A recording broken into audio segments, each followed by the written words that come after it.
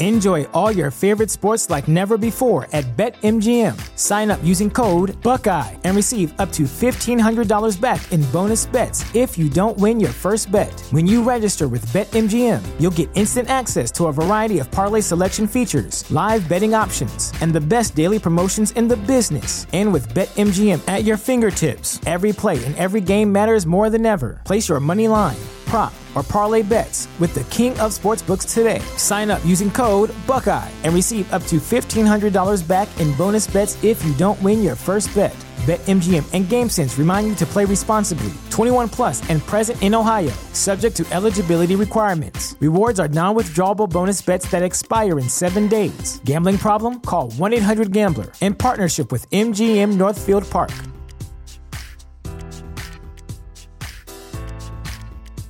At Parker, our purpose is simple.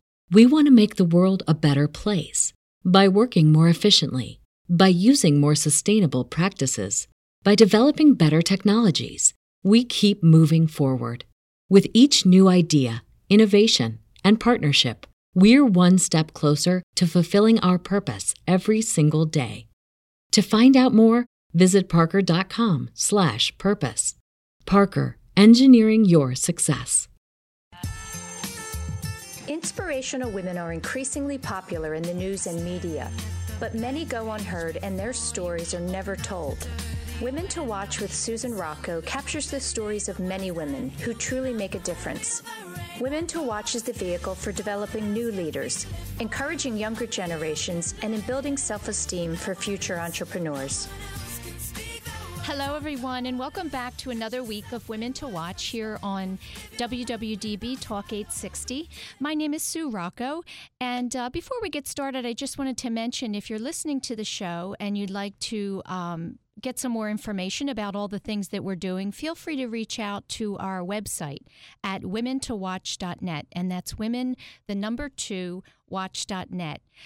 This morning I have a wonderful lady visiting us from New York, and her name is Wendy Clausen.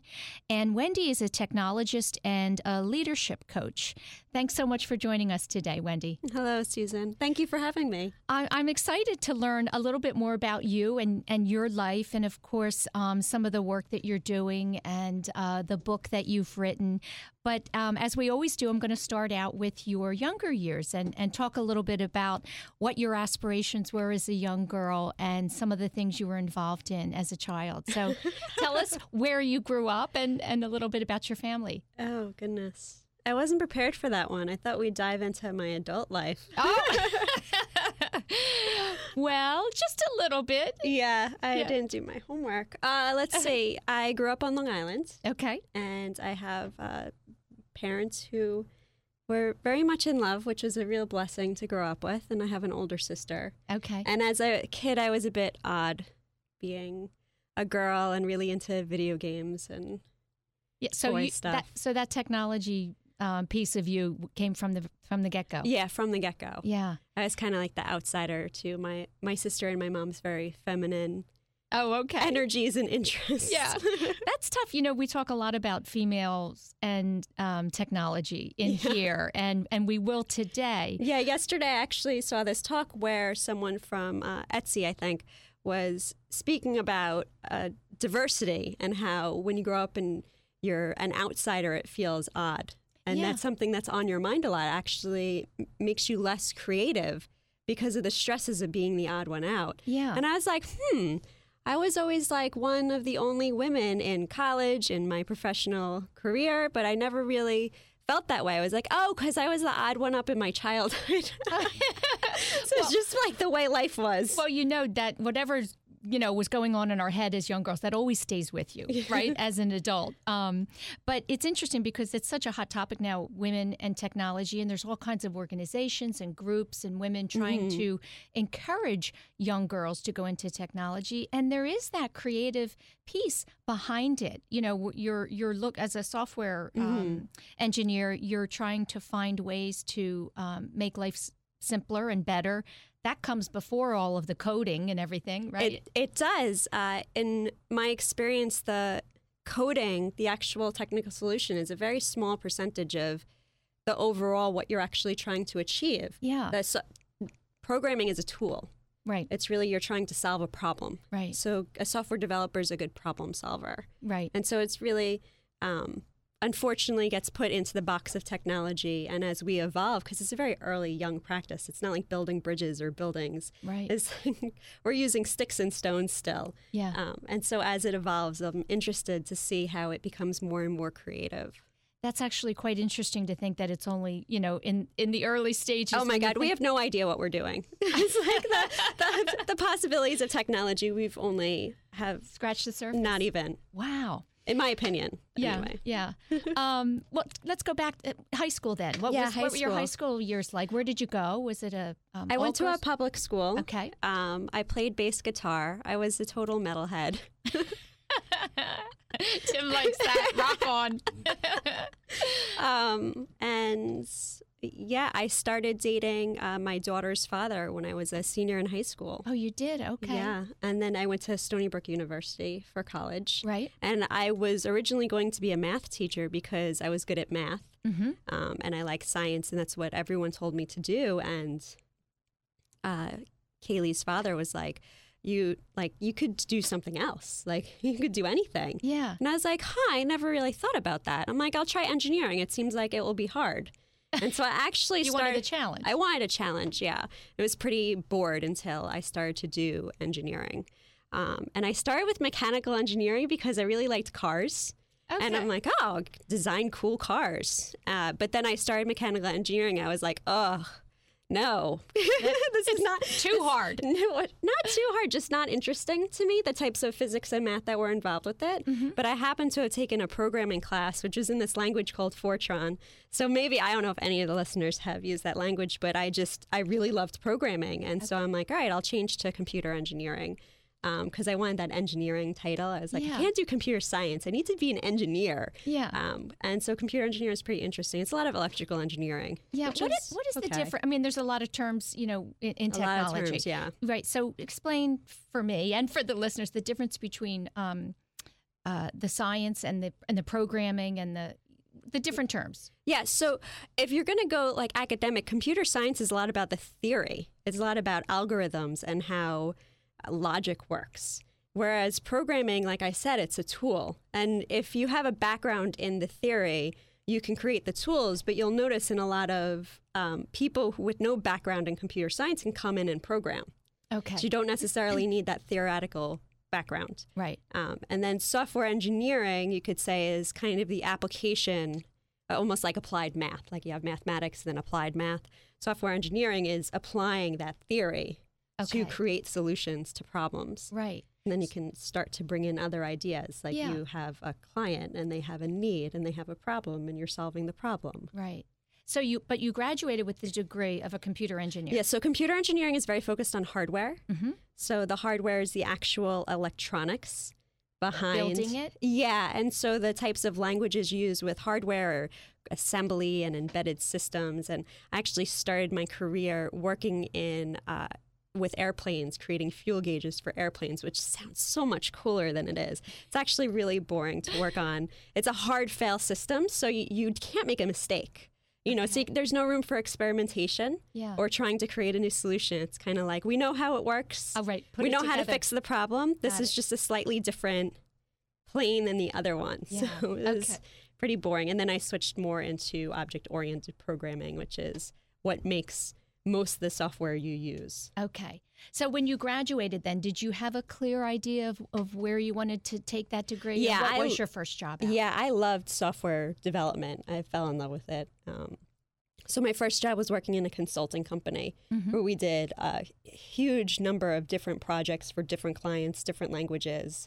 And it was really a great way to learn a lot. Yeah. Now, let me ask you this. A big part of your story and why you're here today is to talk about not only your career and your professional life, but your personal life. And you mentioned meeting your husband in high school. Mm-hmm. And did you stay together through college and beyond? Or did you come back together? You did? No, we stayed together in college. And we got married in a few years after college. I think we were engaged the year after college and got married the year after that. Okay. What year was that? 2003. We got married. Yeah. Okay. And, you suffered from something that we're going to talk about. Yeah. That's kind of, you know, I suffered and I was gifted. It was, it's Yeah. always about the perspective. Yeah. Well, I know that you were diagnosed with cancer, and it was the first year that your daughter. Yeah, it was actually the week her birthday. It was the week of her birthday. Yeah. And I was diagnosed with cancer.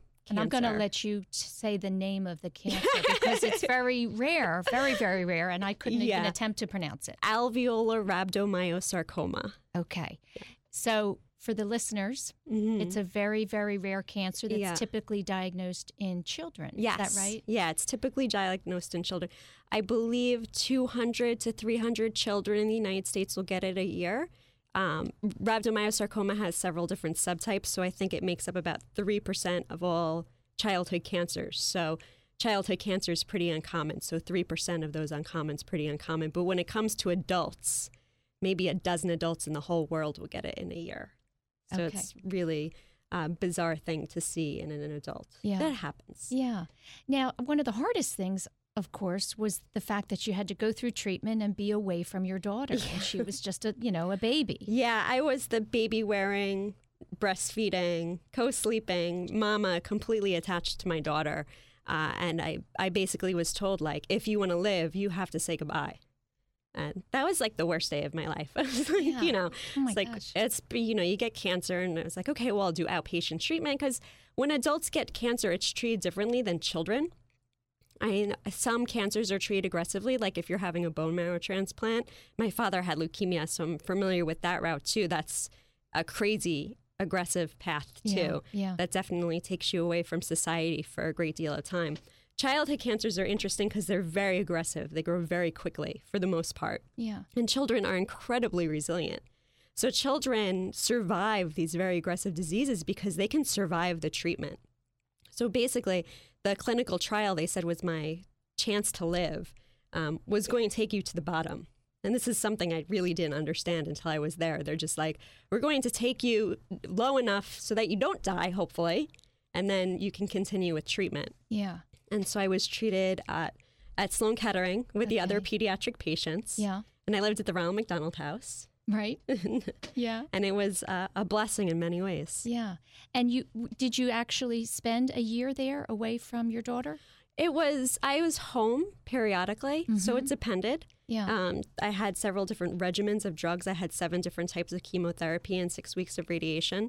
So depending on the drug, sometimes I was inpatient with neutropenic fever or other kinds of problems during my time off. And in those cases, maybe I'd see her for a day or 2. Right. Sometimes I'd be home for a week. I think maybe I was there 25% of the year I saw her. Mm-hmm. And the vast majority of that time, I couldn't even pick her up. I was so sick. Yeah. It took me about 6 months after treatment to walk around the block. Wow. And again, was this 2000 and This was in 2009 to 9, 2010. okay. Treatment Not was that 11 long months ago. long. yeah, not that long ago. 5 years ago. And so where was your daughter during that time? That's a good question. She was, for the most part, with her grandparents, her father's parents. Mm-hmm. And that was a real challenge for me. I was hoping she could be with, her dad if she wasn't with me. But this disease, this circumstance isn't for everyone. Yeah. And it's very hard. Yeah. I've only known you a short time, and I can see in you a strength, almost a spiritual strength. And I'm wondering what it was that you said to yourself during those months that allowed you to know that you were going to get better. Oh, I don't think I knew I was going to get better. I think it so many times I was like, oh my God, what's going to happen? Yeah. But the idea of my daughter not having a mother was horrifying. Yeah. So I'm like, all right, Yeah. you're going to do anything you can. Right. And For her. yeah, and my relationship with her father was very unhealthy. And in many ways, even though I missed her so much when we were separated, in so many ways, it was easier to be in the hospital away from my home than in my home. Yeah. And to be there and knowing the things that you couldn't do, I guess, as a mother. As a mother, but also the just the unhealthy nature of my relationship, even before I was sick. Yeah. Do you want to talk about that for a couple of minutes? I mean, It's people stay in relationships and subtle things happen over time. You don't really notice.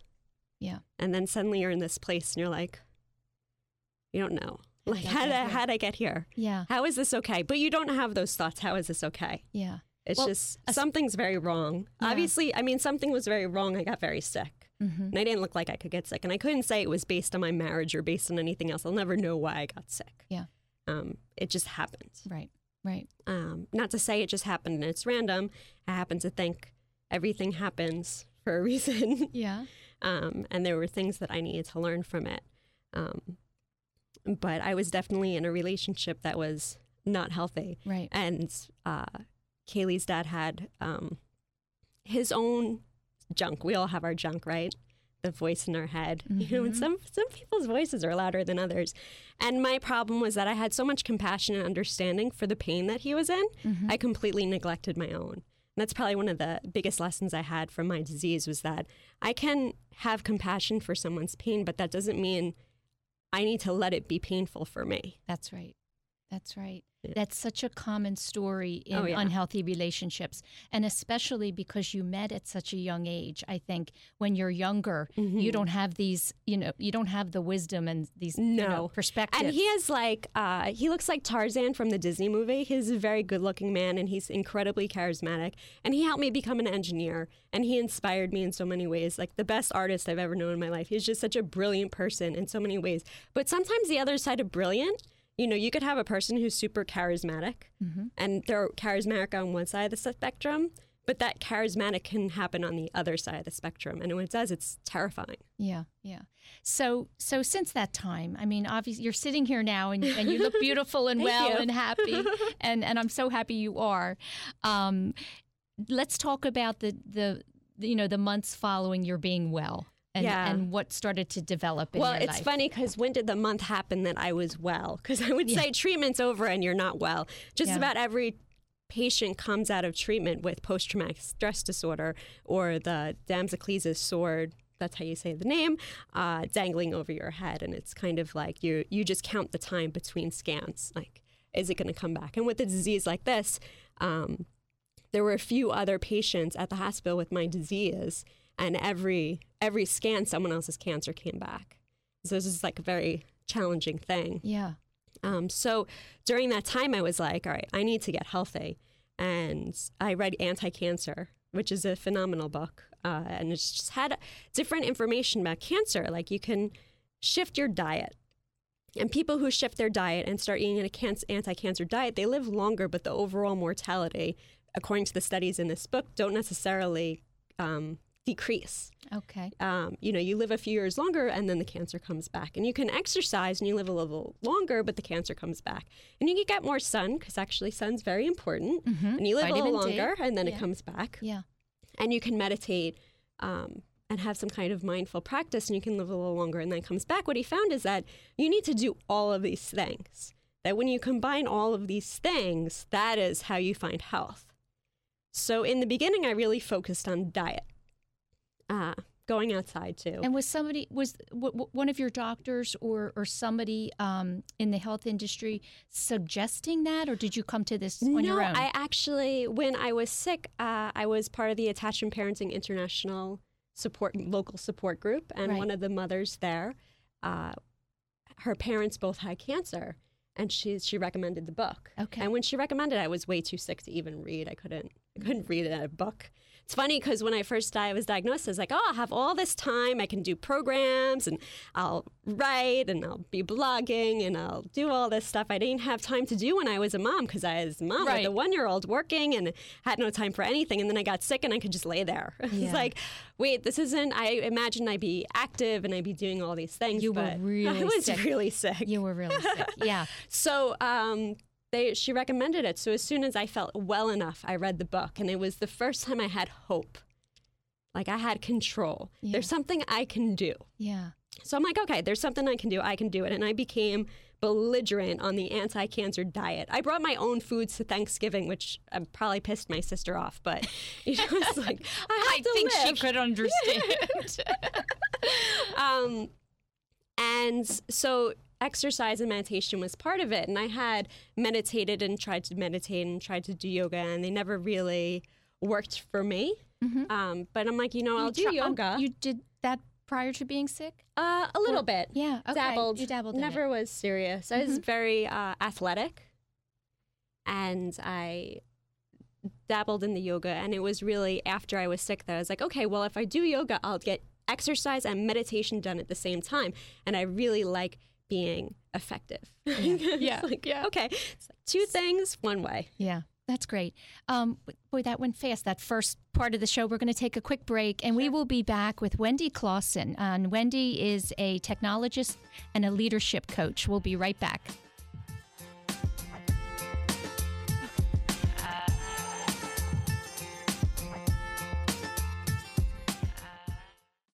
Are you the parent of a daughter in middle school? If so, I must tell you about an upcoming event at Mount St. Joseph Academy. As the parent of an alum, I know firsthand the value of their academic excellence, athletic, and arts programs. This private, all-girls Catholic high school in Montgomery County provides the foundation our daughters need to go on to leadership roles at top universities and future careers. I know my daughter did. To register for the open house, go to msjacad.org/open house. And be sure to ask about their financial assistance and scholarship programs when you visit msjacad.org/open house. Hello? Hi, Kelly. It's Sue. Are you and Joe going to the kids' game after school today? No, we are stuck in traffic again on our way to the hospital for Joe's IVIG infusion. As usual, we will be at the hospital all day and won't be home in time. This is really becoming a problem with our work and family commitments. Hey, my friend's son receives his infusions at home with Walgreens. You know they are not just a retail pharmacy. Walgreens has a national home infusion program. He used to miss school, but now the Walgreens nurses see him at home after school. Wow! Infusions in the comfort of our own home? Yes. Walgreens expert infusion nurses and pharmacists are available 24/7 to provide safe, one-on-one clinical support around your schedule. Talk to your doctor and call Walgreens Infusion Services at 877-974-4844 or go to womentowatch.net for complete details. We will, if we ever get out of this traffic. Hardy har har. We can't wait to have these infusions at home with Walgreens. Thanks. Be well. Have you ever wondered about the magic of Paris? Traveled there before? You haven't experienced Paris until you've traveled with us. I'm Chloe Johnston, the owner of CJ Tours. I became hooked on the mystique of all things Parisian after just one visit to the City of Light. CJ Tours, a travel, fashion, and products company, provides an experience unlike any other when it comes to exploring the hidden gems of Paris. We connect you with boutiques off the beaten path. We provide the opportunity to go behind the scenes with some of the most celebrated designers Paris has to offer. You can even purchase one-of-a-kind French pieces as mementos of your trip, or ask us to source that special piece just for you. CJ Tours and our unique products are designed to provide that Parisian je ne sais quoi and allow you to experience Paris like never before. To learn more, contact me at Chloe Johnston at cjshoppingtours.com or simply visit chloejohnston.com for more information. Are you looking for assistance with your IT demands? Would you like to know that the people you hire have your best interest at heart? InSource is one of the region's most distinguished and fastest-growing technology firms in the Philadelphia area. Their only concern is to deliver your business long-term success to avoid reacting to daily crisis. Recognized as a top employer of IT consultants, they thrive on helping their clients exceed expectations. InSource delivers reliable and effective solutions to the technology needs of both small and large businesses as well as nonprofits, and does so with the goals of your business in mind. With over a decade of recognized success, InSource provides its clients with both IT staffing needs as well as putting highly qualified project teams together. InSource is also a partner of ServiceNow, the fastest-growing software company in the country. Contact InSource today at 610-592-0800 or visit their website at insourcenow.com to find the quality help you need. When you are shopping, do you chuckle at the one-size-fits-all tags? Well, Wealth Management should not take a one-size-fits-all approach either. Companies offer different products and services for women, and they should. All women are different. Your plan should be as unique and personal as you are. So why are you still following your one-size-fits-all financial advisor? Financial advisor Liz Barker of RBC Wealth Management understands this. Her area of expertise is women in transition and being retirement ready. Call Liz Barker, Financial Advisor at RBC Wealth Management at 484-530-2806. Again, that number is 484-530-2806, or visit her online at www.lizbarker.com to schedule your complimentary custom wealth management plan today. RBC Wealth Management, a division of RBC Capital Markets, LLC, member NYSE, FINRA, SIPC.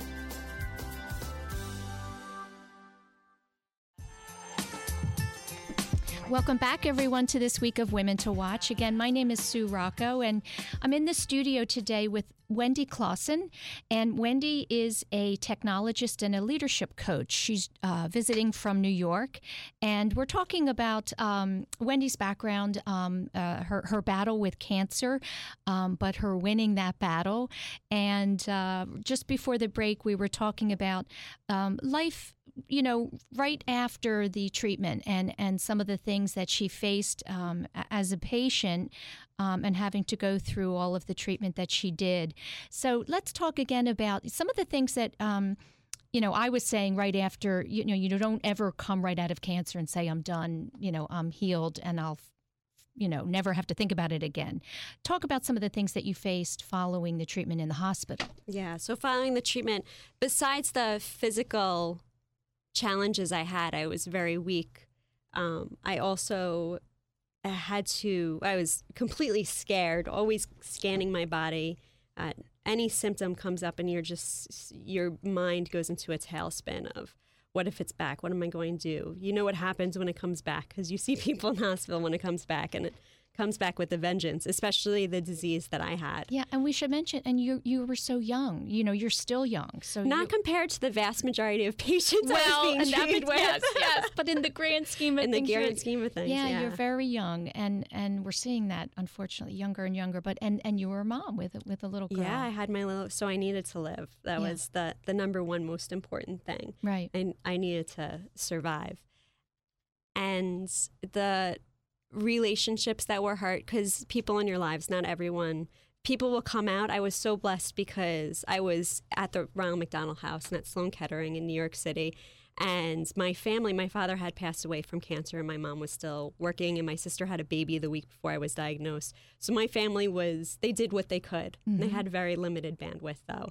And then Kaylee's dad's family was pretty much taking care of Kaylee. Mm-hmm. So I was on my own for the most part in the city, but I was too sick to be by myself. And I was really blessed in that I had worked in the city for many years and had great friends that I had been on, you know, programs with and developed with and been on teams with. And they kind of all got together and they made this calendar and they're like, you know, put in the days you're going to be here and someone will be with you. People were bringing me food. I always had company. Yeah. And one person was, when I first got sick, he sent me an email. He's just like, listen, Wendy, if the calendar ever has an empty date, you know, call me and I'll drop all my plans and I will come take care of you. Yeah. And he did that, and it was amazing. Networks are phenomenal. Yeah. And so when I went back home, I wasn't with my city friends anymore. You know, the people who were there for me.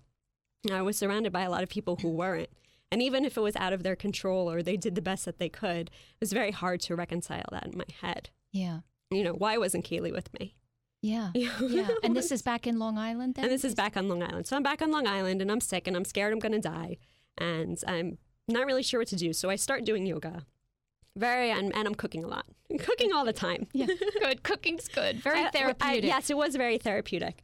So I'm cooking all the time and I start doing very gentle yoga, and by the grace of the universe, there was a little yoga studio very close to my house and they had gentle yoga, which is 45 minutes. One day a week, and I started with that class. You wouldn't even stand up in that class. Like, you would sit down. You thought I could do this. You'd maybe do some cat-cow. It was truly gentle. You know, you go to a lot of yoga studios, and they have the one-star class, and you're doing like a full Ashtanga, and you're doing Vinyasa, and you're doing the down dog, and you're doing the plank position, you're doing a lot of things that are Tough tremendously hard. Right. And you can easily get injured if you don't have proper alignment. Yeah. So I was really blessed to be able to go to a studio that really supported anybody. Right. And so I was doing this very gentle yoga. And I did that for a few months. And I was taking more and more of these gentle classes. I had several of these 45-minute classes. Yeah. And some of them were a little more challenging than others. Mm-hmm. And so it was about 3 months after I ended treatment that I decided, like, I am going to go and I'm ready to do an hour-and-a-half yoga class. Because that was the choice. It was the 45-minute class or the hour-and-a-half class. And I'm a kind of person who's very determined. To quote a person who used to work with me, he's like, cancer couldn't have happened to a better person. And he's like, I mean that in the best possible way. Right. It's like, if anyone's going to get through it, like, you're going to be able to do it. You just make a decision and do it. You're just going to do it. Yeah. So I'm like, I'm going to do an hour-and-a-half yoga class. And I looked on the schedule, and I'm petrified. It's like, can I really do an hour? At this point, it was still, I couldn't even walk around the block. So it's like the yoga is an option because it's sitting down and it's very relaxing, and you get that meditation space. Yeah. So like, okay, you can do this. I look at the schedule. I look at when someone can watch my daughter, and I find this class called Nam Yoga. And the description was completely crazy. And I was like, man, it's like spiritual class was like spiritual class and yoga. What in the world is this going to be? And like I said, when I was young, I kind of was at the odd one out in my family. I was also odd because my family, they were spiritual and they believed in God. But at 7 years old, I decided there was no such thing as God and it didn't exist. Oh, we didn't talk about we didn't talk about that. I remember you telling me that at 7. At 7. Decided. Yeah, I'm like, the engineering really was something that resounded with me. I'm very rational. I was very rational. Right. And so as the spiritual aspect of yoga, I really wanted to meditate because it was in the book that was research that said meditation helps. Okay. But as far as, and of course I had this amazing gratitude and this strong love and this deep connection to something I couldn't explain from having cancer. But to me, it was nothing more than hormones and emotions. Okay. And experience. Yeah. I still hadn't really connected to any kind of outside force or consciousness. And so I was like, all right, I'll just try the spiritual class. So I go to the class. I'm all psyched. I'm going to do the 90 minutes. And I get there, and the guy's wearing a turban and a white outfit. And I'm just like, oh, God, what's going on here? And he gives out these sheets of paper. And everyone starts singing. Oh, no. They're and you don't know mantra. the song. That was the least of my worries. Like, I'll fake it. But when I was the songs were sung in different languages. Specifically, Gurmukhi is one of them, which is a form of Sanskrit. So I'm totally cool with singing that. It was like kind of fun. Mm-hmm. But then I looked at the translations, and they're all talking about God, and I was very uncomfortable. Okay. Like, whether or not I was rooted in any kind of tradition, I thought my word is very sacred. And I don't want to lie. Yeah. I want to be honest with what I'm speaking. So the idea that I would be singing about God was very uncomfortable. But I needed to finish the class. That was actually more important at that time. So I just told myself, don't read the translations. Just go along with it. Like, you're going to do the class. Just take it for what it is. And so the class went on, and it was actually really physically demanding. We were doing a lot of movement, and it's the kind of movement that it's as hard as you can make it for yourself. Okay. So whereas I may have been the slowest moving person in class, I may have been the hardest working person in class. For where you were physically. I was going back to being at Sloan when I had to make that 5-block walk back to the Ronald McDonald House, where like my daily goal was to not need a wheelchair, and that was a horrible 5-minute walk. But you work up the strength to do that, and that's what that class brought me to, like that. You're so close to your edge, and you have to find strength outside of yourself. Like, I ran a marathon several years before, and it's a similar thing. Mm-hmm. Like, you're at the bottom, but somehow you can push yourself further. Yep.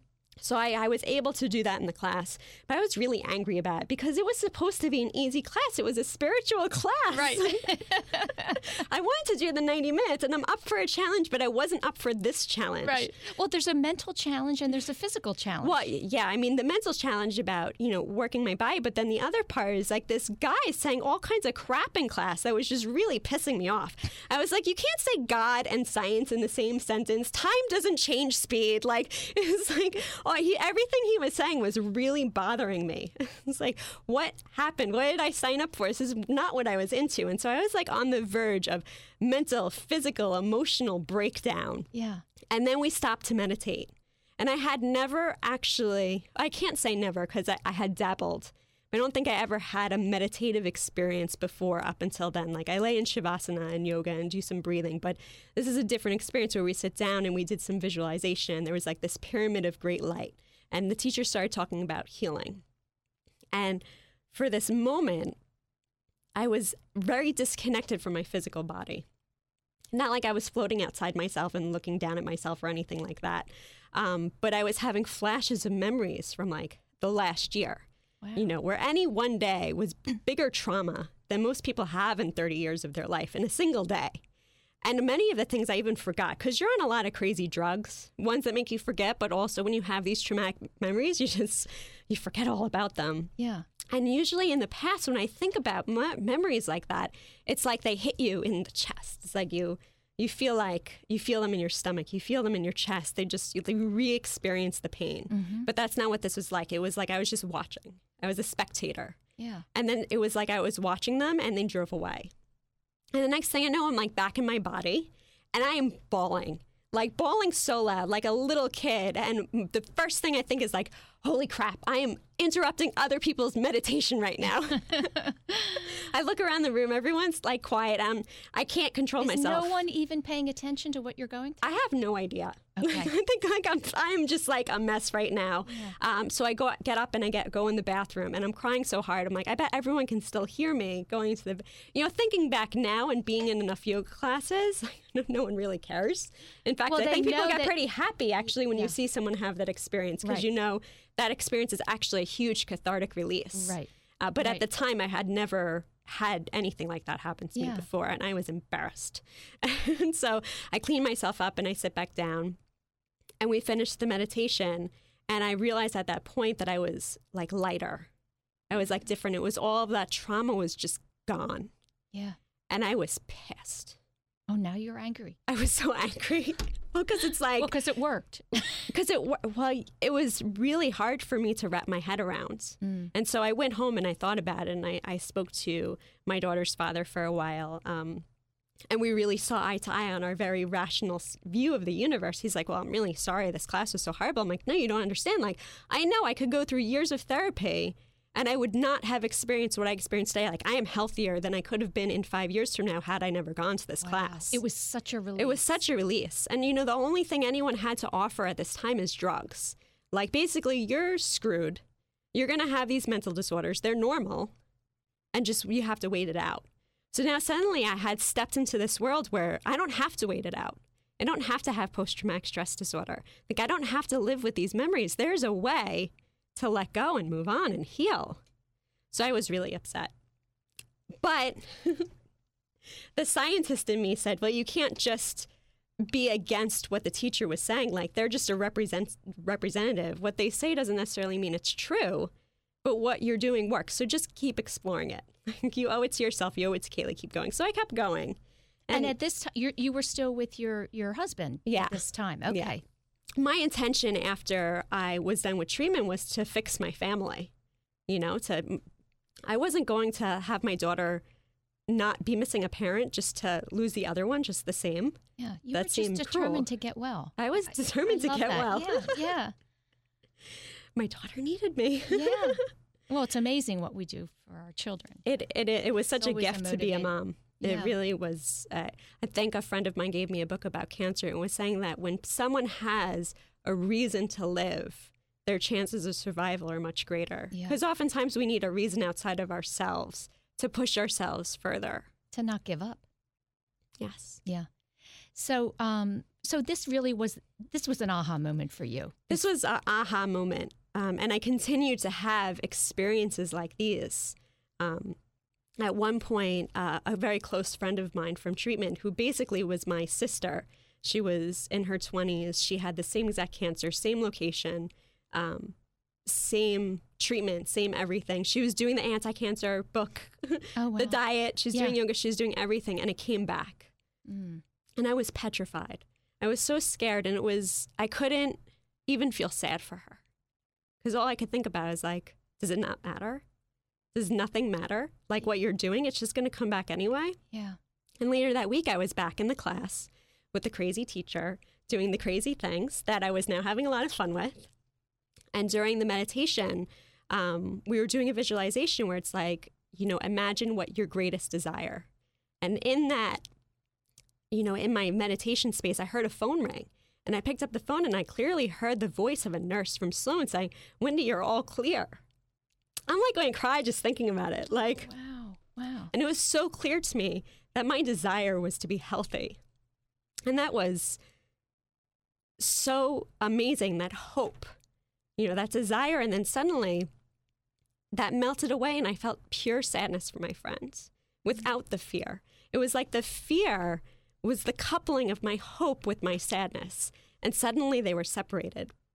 And it wasn't just for that moment for my friend, but ever since that moment, whenever I heard someone else's story, it never made me scared again.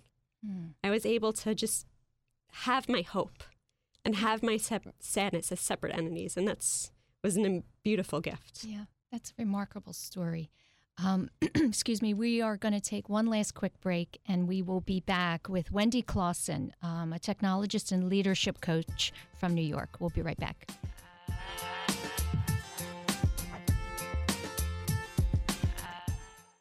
Are you the parent of a daughter in middle school?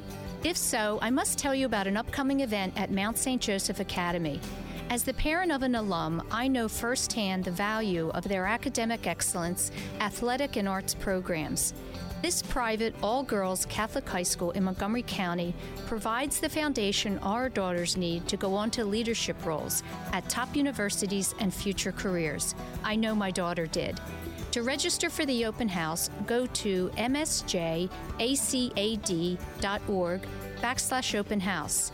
And be sure to ask about their financial assistance and scholarship programs when you visit msjacad.org/open house. Hello? Hi, Kelly. It's Sue. Are you and Joe going to the kids' game after school today? No, we are stuck in traffic again on our way to the hospital for Joe's IVIG infusion. As usual, we will be at the hospital all day and won't be home in time. This is really becoming a problem with our work and family commitments. Hey, my friend's son receives his infusions at home with Walgreens. You know they are not just a retail pharmacy. Walgreens has a national home infusion program. He used to miss school, but now the Walgreens nurses see him at home after school. Wow! Infusions in the comfort of our own home? Yes. Walgreens expert infusion nurses and pharmacists are available 24/7 to provide safe, one-on-one clinical support around your schedule. Talk to your doctor and call Walgreens Infusion Services at 877-974-4844 or go to womentowatch.net for complete details. We will, if we ever get out of this traffic. Hardy har har. We can't wait to have these infusions at home with Walgreens. Thanks. Be well. Are you looking for assistance with your IT demands? Would you like to know that the people you hire have your best interest at heart? InSource is one of the region's most distinguished and fastest growing technology firms in the Philadelphia area. Their only concern is to deliver your business long-term success to avoid reacting to daily crisis. Recognized as a top employer of IT consultants, they thrive on helping their clients exceed expectations. InSource delivers reliable and effective solutions to the technology needs of both small and large businesses as well as nonprofits, and does so with the goals of your business in mind. With over a decade of recognized success, InSource provides its clients with both IT staffing needs as well as putting highly qualified project teams together. InSource is also a partner of ServiceNow, the fastest growing software company in the country. Contact InSource today at 610-592-0800 or visit their website at insourcenow.com to find the quality help you need. Have you ever wondered about the magic of Paris? Traveled there before? You haven't experienced Paris until you've traveled with us. I'm Chloe Johnson, the owner of CJ Tours. I became hooked on the mystique of all things Parisian after just one visit to the City of Light. CJ Tours, a travel, fashion, and products company, provides an experience unlike any other when it comes to exploring the hidden gems of Paris. We connect you with boutiques off the beaten path. We provide the opportunity to go behind the scenes with some of the most celebrated designers Paris has to offer. You can even purchase one-of-a-kind French pieces as mementos of your trip, or ask us to source that special piece just for you. CJ Tours and our unique products are designed to provide that Parisian je ne sais quoi and allow you to experience Paris like never before. To learn more, contact me at Chloe Johnston at cjshoppingtours.com or simply visit chloejohnston.com for more information. When you are shopping, do you chuckle at the one-size-fits-all tags? Well, Wealth Management should not take a one-size-fits-all approach either. Companies offer different products and services for women, and they should. All women are different. Your plan should be as unique and personal as you are. So why are you still following your one-size-fits-all financial advisor? Financial advisor Liz Barker of RBC Wealth Management understands this. Her area of expertise is women in transition and being retirement ready. Call Liz Barker, Financial Advisor at RBC Wealth Management at 484-530-2806. Again, that number is 484-530-2806. Or visit her online at www.lizbarker.com to schedule your complimentary custom wealth management plan today. RBC Wealth Management, a division of RBC Capital Markets, LLC, member NYSE, FINRA, SIPC.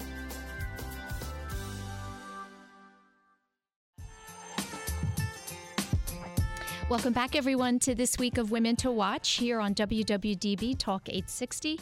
I'm in the studio today with Wendy Clausen, and Wendy is a technologist and a leadership coach from New York with quite a story about discovering the power, I guess, of Nam Yoga. And it's interesting because Wendy is more of a scientist and a technical person who had her doubts about it. And just before the break, we were talking about the aha moment that you had in this one particular class. And let's talk about what that led you to then. It led you to some really important decisions in your life. It was almost like that was a turning point, that my focus went away from just finding health and more into finding my heart. It wasn't a rational thing that I realized in my head. It's just more like I wasn't completely consumed with fear and doubt. I was able to move forward. And at that time, the universe life got weird. Suddenly things were happening and I was observing life and people in a very new way. Yeah. And people will call this mindfulness, and you'll see synchronicities, which is things that it seems like they were lined up in some kind of divine order. Mm-hmm. And I was the person who could explain any coincidence away. And now suddenly I was like, okay, this is weird. And I was really being compelled by this. You start hearing this voice a little louder and it compels you to do things. It's not like it makes you do it, but more like things that you know in your heart are the right thing to do are less hard to do.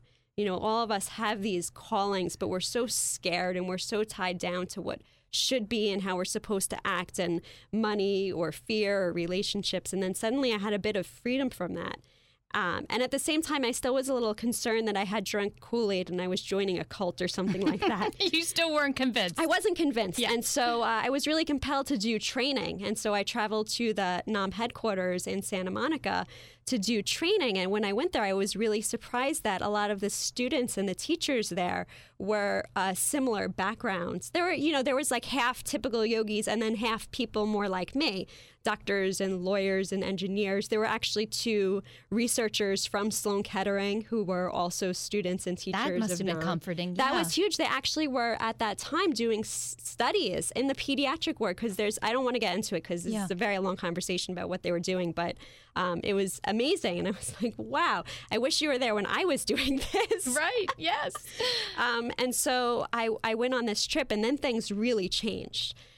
Because when I was sick, I noticed that when their cancers came back, it always happened when they went back to work. Mm-hmm. And so I had decided right when treatment ended, I wasn't going back. I wasn't going to be a programmer again. Okay. I was like, I have to leave technology because I don't want work for me. Yes. It's not working. Yeah. And everyone's cancer keeps coming. Like if I saw someone in the hospital, like, oh, I'm starting work next week, I'd start like being scared for them. Yeah. Yeah. I'd say I'd start praying for them. At that point, I actually wasn't ever praying. Right. Or maybe I was, but I wouldn't have called it praying or made it an active act. Right. So I went on this trip and things lined up, and the universe signs were so everywhere. You couldn't ignore it. Everywhere. I was like, oh my God, what is happening? And I drank the Kool-Aid. I did it. And I was like, okay, life is extraordinary and crazy. And I met this man there who actually we had met several times before. And all of these things lined up with him, and we decided to start a company. And I was going to be the CTO, and he was going to be the CFO or whatever. And we got together, and I was going to go back in technology, and I wasn't scared, which is pretty tremendous. Yeah. But the most tremendous thing out of leaving this is that through cancer and through the challenges that happened in my relationship after that, 5 weeks after I came back from this trip, I left my husband. I decided I went to go see my sister. She just had a baby. Oh my goodness. This was like, I thought the day that I had gone and been told I had to give up my daughter was hard, but this was a really hard day because she happened to have given birth in the same hospital where I was diagnosed. So there were like a lot of memories that came up when I walked into the hospital, which I hadn't even thought were, I hadn't thinking about it. But also I was basically, I was in menopause from when treatment started and my period hadn't come back. And the chances of me being a mother again were very small. Right. So, which by the grace of God, now I have to say I'm pregnant right now. Okay, thank you. I didn't want to say I see it on your face. But that's a whole different story. Okay. But, so I go to the hospital, and I see my sister, and I see this baby, and I walk into the room, and I thought I saw my dad holding the baby, and it wasn't my dad. And then I was like, why isn't my dad alive? Oh. If he was here, he would have taken care of me. And I'm freaking out. But my sister just had a baby. So I'm like, okay, Wendy, suck it up. Be happy. This is a happy occasion. Like, drop it. So I walk in the room, and I'm doing fine until her husband walks in. And he looks at her. He's like, with love and caring. And he's like, you look so much healthier. I'm so happy you look healthy. And like, he meant it. And like, I hadn't so much of gotten a cup of tea the whole time I was sick, let alone someone, being there with me. Yeah. And I'm like, I deserve that. I want that. I was like, I don't need to be in this relationship. Like, this is the love that I want. Yeah. And so you saw that in your sister's husband, just the it was the gentleness of gift. A man. Yeah. Yeah, just that he was there with her and he was looking at her with devotion. Yeah. He felt pain when she felt pain and he felt joy when she felt joy. Yeah. And I had Everyone never deserves experienced that. Yeah. Yeah. Yeah, and I wanted to. Yeah. So again, another aha moment for you. Oh my God, that was huge. I know what I need to do. Cancer did not give me that. Like, I left cancer completely ready to go back to that relationship. Yeah. Completely ready to go back and continue that pattern I have of what can I do to help you? What can I do to help you? What can I do to help you? Yeah. And not thinking about myself at all. Yeah. Let's talk about today. Where you are today and all the good things that are happening and yes, you're expecting and you're with a wonderful man. Yeah. The same man who wrote that message to me saying he would take care of me when I was at Ronald McDonald House. So it's really, life turned into a bit of a fairy tale. And the most amazing things happened when I opened my heart, because from that point after I left him, I could tell you stories. I've done such crazy things and people are like, what are you doing? My family's gotten used to it. Yeah. And I'm just like, when it's in your heart and you have to do it, somehow you find a way. Yeah. And that has just proven itself time and time again. And so when I started that company with that partner, we did it for a while and it ultimately wasn't successful. And at one point I hired an executive coach, Kelly Black, who we both know. Okay, yes. And Kelly worked with me, and in working with her, I realized I didn't need that company anymore. And she said, Wendy, you could be a really great executive coach with your background. Mm-hmm. And at the same time, like, a new client kind of fell into my lap. And she mentored all it takes. me. One client, right? That first client. She mentored me, and it was awesome. Coaching a manager, helping them get engage and mobilize their employees, and then I was coaching a technical team too, and with her help. And then I worked with the person who taught her too, and it's kind of like I created this triangle of expertise in technology. And then in also communication, human behavior, and understanding mindfulness from all the travels and just life experience I had. And then finally with the business component of the executive coaching. Yeah. And that's how Just Add Wendy was created. Yeah, it's wonderful. And it goes together. So, the business and the mindfulness, if you don't have both going on, right, you probably won't be successful. That's what I find so interesting about the Well, coaching. a lot of people are successful and they're not necessarily mindful. you can find success in this world just based on physical and rational things. People do it all the time, right? So it's not mutually exclusive, but you find joy. You find your life's work in finding your heart. It's not necessarily about money. It's not necessarily about a lot of people knowing who you are. It's about being in that place where you know you're doing what you're supposed to be doing. Right. That's the difference. Let's talk about your book. When did you decide to write your book? I decided to write my book a long time ago. I had been traveling, and I had been meeting with Dr. Levry, the founder of Nam Yoga, and we had an appointment that day. And that morning, I just was meditating, and something came to me. I filled up like an entire notebook with basically a journal of the story. And had you always been a writer or someone who wrote things down? I did writing when I was younger a little bit, and I had a technical blog before I was sick that I think was pretty good. I did a bit of speaking before I was sick too on technical topics. But I was never like a novelist or anything like that. And so I went and I told Dr. I'm like, I think I have to write my story. He's like, yeah, write your story. I'll buy your book. I was like, and okay. I love the title, From Head to Heart. Yeah. Well, it's what happened. It was like I walked from my head to my heart. That's what becoming spiritual is about. You can look at a lot of different definitions of spirituality, but for me, it's about living inside of your heart. Mm-hmm. And so the book is it your life story, or is it more the topic of the Nam Yoga and the practices that you use? Yeah, it's not really focused on Nam at all, because I think there's many ways to get from here to there. Mm-hmm. And I think when you focus on one way to get there, it alienates everyone else, because Nam Yoga was the path for me, and it's potentially the path for other people, but there's many, many tools out there. There's many ways to find consciousness. There's many ways to become more mindful. Yeah. So the book is more about my emotional experiences, the challenges I had, my path to finding health, and just about leaving that comfort zone and trying things to see how you find your heart, because it's there for every single person. Like within yourself is everything you need to be healthy and be in your heart. Yeah. Well, your story is such a perfect example of that. I mean, you were in an unhealthy place, mm-hmm. and you had an aha moment, and you developed the strength because you were open to new ideas. And I think that's wonderful. We only have a moment left. I'd love for you, if there's someone listening who is in a place where they really need to have that push to make a change for a more healthy direction, what would you say to them? Just do it. Just do it. No, it's hard. Look, just watch. Be an observer of your life. Yeah. And be an observer of yourself on the inside. And sometimes, we look for big changes and radical shifts, but sometimes it's just the smallest things, the most tiny decision that can really just change your life. Yeah. That's great advice. It's about listening. Yeah, right? It's about listening. And it's also about change doesn't come in these big chunks usually. Like in my story, they did, but I went through a really extreme circumstance. Right. But for most people, it's just changing the little things, the things that eat your lunch every day. Yeah. Yeah. That's great. Wendy, thank you so much for coming in. I wish we had more time. It's a great story. And I encourage anybody who's listening to get in touch with Wendy, which, by the way, what is your contact information? You can contact me at wendy@justaddwendy.com.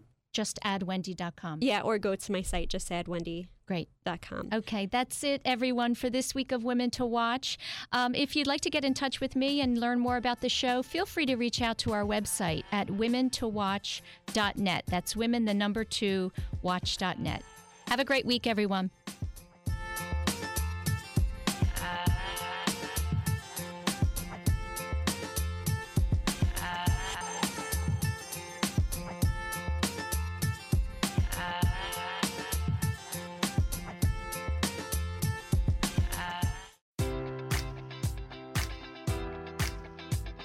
Enjoy all your favorite sports like never before at BetMGM. Sign up using code Buckeye and receive up to $1,500 back in bonus bets if you don't win your first bet. When you register with BetMGM, you'll get instant access to a variety of parlay selection features, live betting options, and the best daily promotions in the business. And with BetMGM at your fingertips, every play and every game matters more than ever. Place your money line, prop, or parlay bets with the king of sportsbooks today. Sign up using code Buckeye and receive up to $1,500 back in bonus bets if you don't win your first bet. BetMGM and GameSense remind you to play responsibly. 21 plus and present in Ohio, subject to eligibility requirements. Rewards are non-withdrawable bonus bets that expire in 7 days. Gambling problem? Call 1-800-GAMBLER. In partnership with MGM Northfield Park.